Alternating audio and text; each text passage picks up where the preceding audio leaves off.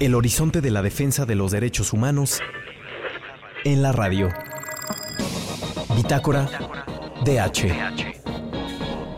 Hola, ¿qué tal? Muy buenas tardes a todas las personas que nos escuchan en su estación Ibero 90.9 en el programa Bitácora DH con la agenda de derechos humanos nacional e internacional. El día de hoy me da muchísimo gusto volver a compartir la cabina con mi amiga y compañera Monse Núñez. ¿Qué tal, More? ¿Cómo andamos? Súper bien, amigo. La verdad es que estoy muy motivada e entusiasmada por los temas que vamos a tocar el día de hoy. La verdad es que se vienen reflexiones sumamente interesantes. Así es, More. Efectivamente, el día de hoy vamos a hablar sobre un tema bien interesante, y es que justamente el día de hoy, como ustedes saben, se celebra el 10 de mayo en el marco del Día de las Madres en México. Una fecha que desafortunadamente no es motivo de celebración para todas las familias ante la ausencia de seres queridos y queridas que se encuentran en varios hogares a lo largo y ancho de la República Mexicana. Y a manera de introducción a este programa, me gustaría que primero escucháramos de viva voz las voces de madres en la marcha del 10 de mayo del 2019, quienes incansablemente buscan a sus hijos, hijas e hijes desde hace años, si no es que décadas. ¡Hijo, escucha! ¡Tu madre está en la lucha! Estamos frente a una crisis de derechos humanos seria y hoy lo que queremos es hacer visible las otras maternidades, las maternidades que no tienen que celebrar, las maternidades que se han reconvertido en buscadoras, en ministerios públicos. Aquí seguimos en la lucha exigiendo la presentación de nuestros 43 jóvenes. No es posible que este día que debe de ser de festejo tengamos que andar aquí gritando, caminando, exigiendo que nos devuelvan a nuestros hijos. Ya no queremos un país de desaparecidos, ya no queremos un país de fosas comunes. Queremos que se atienda de inmediato la crisis humanitaria que estamos viviendo y la crisis forense que se está viviendo. ¡Ahora se hace indispensable presentación con vida y castigo a los culpables! ¡Vivos se los llevaron! ¡Vivos los queremos! ¿Qué queremos? ¡Justicia! ¿Cuándo? ¡Ahora! Exigimos al Estado que busque a los hijos e hijas, que exigimos la verdad y que ninguna madre más tenga que venir a marchar por un familiar, un hijo o una hija desaparecida. Porque vivos se los llevaron. ¡Vivos los queremos! ¿Cómo supero este dolor? Ha sido sumamente fuerte escuchar este audio, pero consideramos que era muy pertinente como para aperturar el programa del día de hoy. Y la verdad es que faltan las palabras o no hay palabras suficientes para explicar lo que nos transmiten las madres, que el día de hoy realmente no es una fecha de festejo, porque bien lo hemos escuchado. ¿Qué celebras si no tienes a la razón o el motivo que te hacía festejar? Creo que es una fecha hiriente para nuestro país que marca y más que nunca la huella de las tremendas deudas que se tienen con la dignidad, con los derechos humanos, y creo que no podemos dejar esto pasar. Comencemos con grandes reflexiones acerca del Día de las Madres y cómo existen montones de familias, montones de madres en México que hoy no tienen que festejar, hoy salen a marchar y a gritar por sus hijos e hijas desaparecidas. Efectivamente, More, hoy no es un día de celebración para todas las familias, como ya lo estás comentando, sobre todo en un país en donde, como lo mencionaba la exdirectora ejecutiva de Amnistía Internacional, vivimos una tragedia humanitaria, una verdadera crisis de derechos humanos con una crisis forense brutal, en donde además no solamente es el crimen atroz de la desaparición, sino también la indolencia que muestran las autoridades en este país, en donde no parece importarles en lo más mínimo el dolor, el sufrimiento y esa ausencia constante de la persona que se encuentra desaparecida. Y en ese sentido también quisiéramos compartir con la audiencia en la ocasión de este día una carta bastante fuerte, pero que también consideramos muy pertinente para no hablar tampoco en voz de las madres que están buscando a sus hijos e hijas. Esta carta de una madre que se la dedica a su hijo Israel Torres, quien ya lleva desaparecidos desde hace más de 13 años. Vamos con el audio.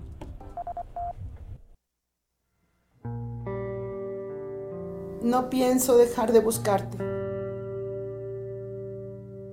Si un día regresas y ya no estoy, quiero que sepas que tu mamá siempre te buscó.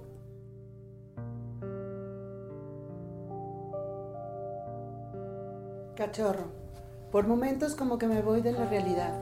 Se me olvida dónde voy y me da miedo. Tengo miedo de un día no saber ni dónde voy. Sé que cuando regreses no vas a llegar bien y por eso quiero estar fuerte para ayudarte. Pero es bien difícil. A partir de que uno es señalado, dicen que ustedes los desaparecidos son criminales. ¿Qué saben ellos? Poco a poco he aprendido a vivir con ese pedazo de corazón que me falta. A veces me entra la desesperación y cuando pasa eso, prefiero distraerme para no caer. Tus hermanos me dicen que no me detenga. A veces los veo enojados. Me he hecho mi vida lo más normal que puedo, pero faltas tú. Extraño tu buen humor. Ahora tienes 20 años. Cuando puse denuncia, no dijeron nada, ni siquiera te buscaron. Me da mucho coraje cuando en la Procuraduría me dicen que tenga paciencia cuando ni han visto el expediente. Quisiera ahorcarlos. La verdad es que esta carta me deja completamente sin palabras. Me parece que habla por sí misma esta carta que le dedica una madre a su hijo Israel Torres, quien lleva desaparecido hace 13 años. Y me gustaría hacer hincapié, More, también compartir con la audiencia sobre esta particularidad del crimen de la desaparición, que representa un limbo entre la vida y la muerte, una ausencia que, diría Poniatowska, no mata, pero tampoco deja vivir.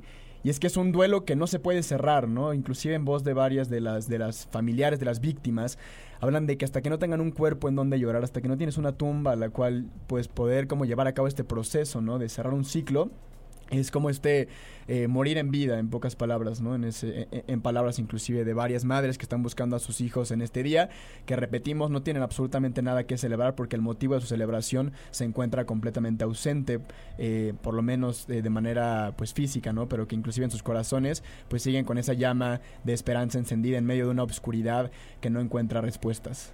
Totalmente, amigo. La verdad es que considero que no puede existir peor tortura que la de levantarte todos los días y vivir con esa cruda realidad de decir: te pienso, te extraño, pero no te tengo, no te he visto, no sé dónde estás. Eso la verdad es que no considero que exista un trato o acto más cruel, de verdad, que estamos viviendo en México, y de verdad me gustaría hacer muchísimo hincapié con las personas que en este momento nos están escuchando, porque de verdad es garrafal lo que estamos viviendo y no podemos tolerar, no podemos normalizar que este tipo de actos se cometan todos los días impunemente. Es muy lamentable saber que este tipo de realidades están pasando allá afuera. Son parte de miles de familias en nuestro país. La verdad es que mi compañero Emiliano lo mencionaba, el dolor es muy grande, es como algo que te carcome por dentro, te carcome las emociones, el alma, la esperanza y muchísimas cosas, pero aún así lo hemos visto en los testimonios que hemos escuchado al momento, y es que aún hay algo, y es un factor sumamente importante, y es esa vela de esperanza, que dentro de un cuarto totalmente oscuro podemos encontrar esa franja de luz que resopla y que vela por estas personas, que hace que salgan todos los días, que vayan a marchar, que vayan a pintar, que vayan a gritar, que vayan a quemar, que vayan a hacer lo que consideren pertinente, porque el sistema realmente les debe bastante. Y pues bueno, continuando con esa línea, creo que es momento de mandar otro video, otro audio que van a poder escuchar con nosotros y nosotras. Y bueno, continuamos con este video, que es la carta de una madre a su hijo, Israel Torres, que lleva desaparecido 13 años y desde entonces le buscan. Cuando escucho tu música, me acuerdo mucho de ti. Los días de la madre no son los mismos. Recuerdo que me hablabas muy temprano. Tus cumpleaños tampoco es lo mismo. Me siento frustrada de no poder tener tus cariños. ¿Te acuerdas de la Virgen que me regalaste? Le prendí una veladora. Mi papá falleció en octubre pasado. Antes de fallecer me dijo que si tenía noticias de ti, aún en sus últimos días se acordaba de ti. Por eso quiero seguir con fuerzas. No pienso dejar de buscarte. Si un día regresas y ya no estoy, quiero que sepas que tu mamá siempre te buscó. Quiero encontrarte en cualquier forma, como sea. Sé que tengo que estar consciente de cómo encontrarte, pero quiero encontrarte. Te extrañamos mucho. No voy a detenerme hasta encontrarte. Donde quiera que estés, no pierdas la fe en Dios. No te dejes vencer. Ten fuerzas para volver con nosotros. María, la viejilla loca que es tu madre.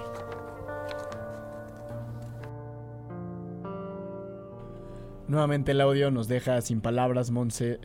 Bueno, la verdad es que es complicado continuar después de escuchar esta carta que le dirige una madre a su hijo desaparecido hace ya más de 13 años, ¿no? Y que desde entonces le buscan incansablemente, aún en esta fecha que debería de ser, como dicen, de celebración, de festejo, ¿no? De la vida, y pues que para muchas familias resulta absolutamente todo lo contrario. Es un día más bien en donde la búsqueda de la verdad, de la justicia, de la reparación y de las garantías de no repetición, pues está al orden del día, ¿no? Entonces, también me gustaría que hiciéramos hincapié en la enorme responsabilidad del Estado mexicano por acción y por omisión ante la crisis de desapariciones, que como ya comentábamos, no solamente este gobierno, sino muchos otros anteriormente se han mostrado completamente indolentes ante esta crisis de derechos humanos, ante la crisis humanitaria y ante esta crisis forense, ¿no? En donde hay decenas de miles de desaparecidos, desaparecidas. Según las cifras oficiales, hoy en día hay más de 90,000 personas desaparecidas, con también decenas de miles de restos humanos sin poder ser identificados. Por un lado, porque no existen las capacidades, dicen, en materia de investigación forense, etcétera, pero también está ligado a que no existe justo la voluntad política para invertir en el desarrollo de capacidades para poder identificar y darle salida precisamente, ¿no? A todas estas pues personas que no han sido identificadas.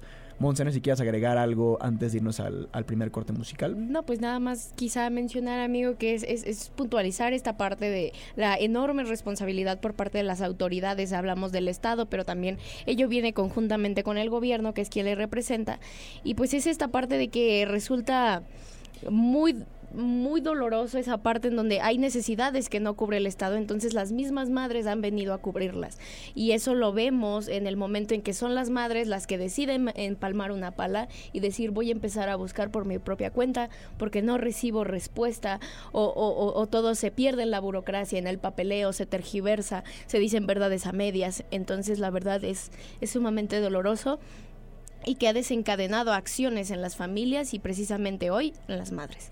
Efectivamente, es doloroso el acto de la desaparición, pero también es muy doloroso la negligencia y omisión de las autoridades, y también me atrevería a decir con la audiencia, es lamentable la enorme indiferencia, y yo también a veces me sumo, ¿no?, en la que vivimos, claro, en nuestra burbuja de privilegios, y no nos damos cuenta de que también somos de alguna manera cómplices con nuestro silencio, de que ese tipo de crímenes atroces se sigan reproduciendo, como ya comentabas, More, con la más absoluta impunidad en este país, en donde ya sumamos decenas de miles de desaparecidos, desaparecidas y fosas clandestinas. Por eso México inclusive ha sido llamado México es una fosa común. Nos vamos a ir a un corte musical. No se vayan, estamos de regreso en Bitácora de H. Y estamos de regreso en Bitácora de H con la agenda de derechos humanos nacional e internacional. Acabamos de escuchar, la canción Hasta la Raíz, la versión de Cross Latin America de Playing for Change, una canción que justamente se lanzó desde el 2019, si no me equivoco, para conmemorar a las personas desaparecidas en toda América Latina, que es una de las regiones más violentas y en donde se contabilizan más personas desaparecidas y también más fosas clandestinas alrededor del mundo. Bueno, les mencionamos nuestras redes sociales, igualmente para que nos sigan, si es que aún no nos siguen, nos encuentran como @bitácoradh y @ibero99fm. Esta canción decidimos ponerla precisamente porque estamos hablando en el marco de este día que debería ser de festejo para todas las familias. Pues lamentablemente no es así para muchísimas familias, por lo menos en México, quienes hoy en día, mientras que estamos aquí hablando en la radio, están marchando precisamente en búsqueda de la verdad, la justicia y la reparación en un país en donde hay más de 90,000 personas desaparecidas. Y en este segundo bloque, en línea con ese mismo tema, vamos a hablar precisamente sobre las madres que no descansan. Totalmente, amigo, y la verdad es que en este apartado justamente nos gustaría hablarles a esas madres y decirles: te mereces disfrutar de este día, te mereces pasarlo tranquila, y te queremos agradecer porque has sido un referente, aun cuando este día no es lo que debería de ser, un pie de lucha y de mostrar un hincapié en este tipo de cuestiones, no normalizar y generar el cambio. Para ello queremos escuchar el testimonio de madres de hijos e hijas desaparecidas. Adelante, por favor. Tu madre está en la lucha porque los amamos. ¿Dónde están? ¿Dónde están? Nuestros hijos, ¿dónde están? ¿Dónde están? ¿Dónde están? Nuestros hijos, ¿dónde están? ¡Justicia! ¡Justicia! ¡Justicia! ¡Justicia!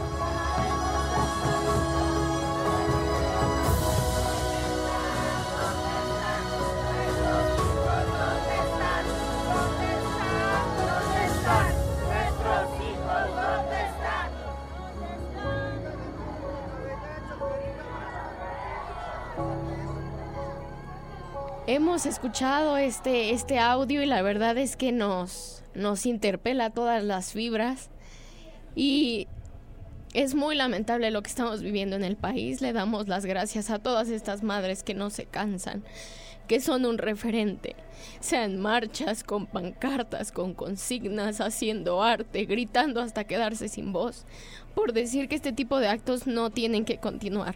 Hacen protestas, se quedan sin voz, les duelen los pies, pero siguen de pie. Y siguen de pie porque les faltan 43, porque les faltan 1,000, les faltan 90,000. Y eso según solo algunas cifras, pero les faltan muchos y muchas. Hay mucho para reflexionar el día de hoy y lamentamos que esta sea una realidad de nuestro país. Pero estas madres nos enseñan mucho con sus cartas, con sus gritos. Y que esas voces jamás se apaguen, que esas personas vuelvan a casa, que vuelvan. Es lo único que se pide. Así es, More.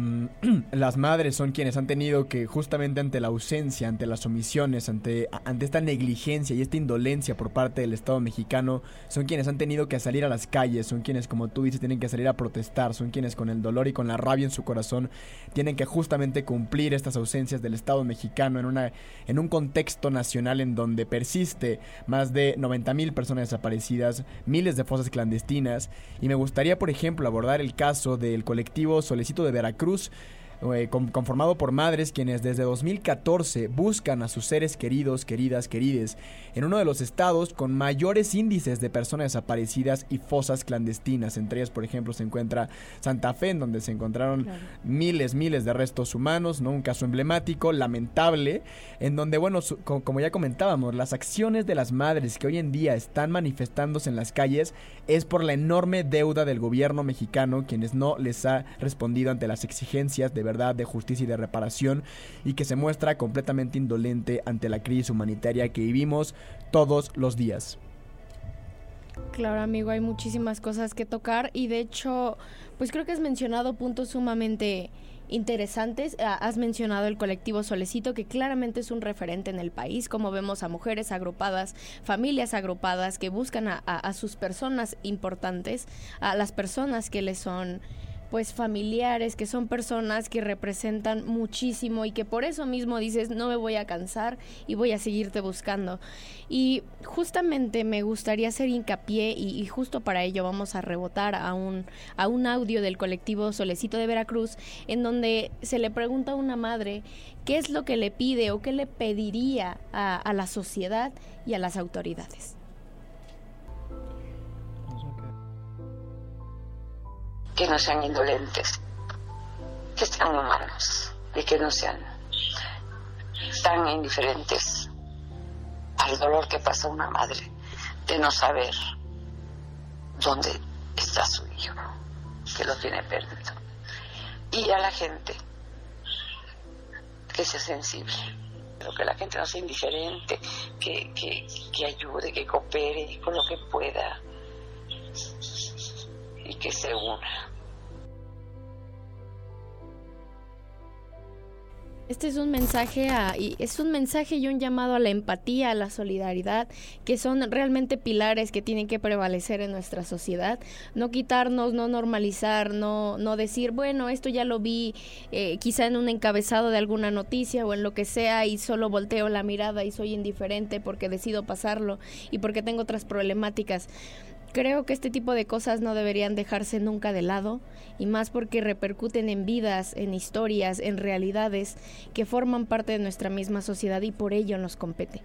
Así es, More, me gustaría hacer hincapié en varios puntos que estás comentando. Primero que nada, lo que mencionas sobre no ser indiferentes, es decir, efectivamente el gobierno tiene una enorme responsabilidad, como ya hemos platicado, por acción, porque muchas veces inclusive están coludidas las mismas autoridades de distintos niveles de gobierno en crímenes atroces que implican, entre uno de esos crímenes, la desaparición, están coludidos crimen organizado, con autoridades, etcétera. Pero más allá del papel que desempeña el gobierno mexicano, no tenemos que permanecer, como dices, indiferentes a nivel social, ¿no? La indiferencia, como sabemos, es un arma letal, en donde también inclusive con nuestro silencio, con esa mirada que preferimos voltear hacia otro lado, que decidimos evadir la realidad, eso también mata. Y el hecho de mirar hacia otro lado no va a hacer que nuestra casa, que hoy en día está en llamas, deje de estarlo. Entonces, como tú comentas, este llamado que hace la madre del colectivo Solecito de Veracruz, a mí personalmente me cala, ¿no? Porque justamente lo que dice hasta el último es, yo le diría a la sociedad que nos unamos, que no permanezcan indiferentes, que no seamos indolentes en ese sentido. Y yo me pregunto y le pregunto a la audiencia que nos está escuchando, ¿de verdad tenemos que esperar a que nos desaparezcan a un ser querido o a una persona que queremos muchísimo para salir a las calles?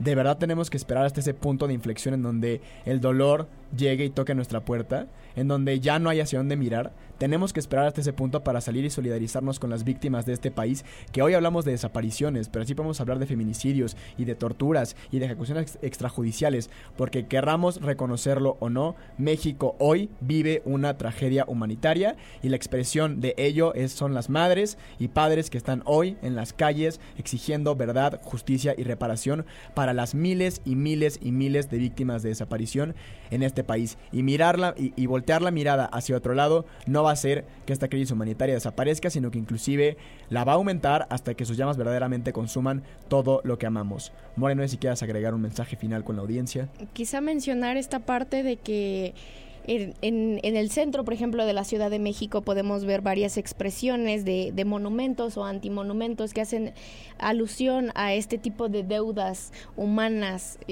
respecto a todas esas personas que nos hacen falta. Creo que decidir poner un antimonumento no es cuestión solo porque sí, sino que realmente representa algo, deja un mensaje. Y pues realmente hacer este llamado a la empatía, a que no normalicemos ver cada vez más anuncios de personas desaparecidas, a ignorar ese tipo de cosas, que no seamos indiferentes, porque el día de mañana al menos no me gustaría que mi madre me estuviera buscando. Así es, More, esperamos que pues las personas de alguna manera vayamos cobrando mucho mayor conciencia sobre estos temas y que, como comenta Zygmunt Bauman, en un mundo tan globalizado no globalicemos la indiferencia. Entonces, eso sería todo por el programa de hoy en Bitácora DH, justamente en el marco de este día que debería ser de festejo, pero que para miles de familias no lo es en lo más mínimo, porque su motivo de celebración, sus hijos, sus hijas, sus hijes, no están justamente para acompañarles en este día, en donde en vez de que sea de celebración, para miles es un acto de resistencia salir a las calles con el dolor, con la rabia, pero también con la esperanza de que algún día volverán a encontrarse con sus seres queridos, porque vivos se los llevaron, vivos los queremos. Hasta la próxima emisión.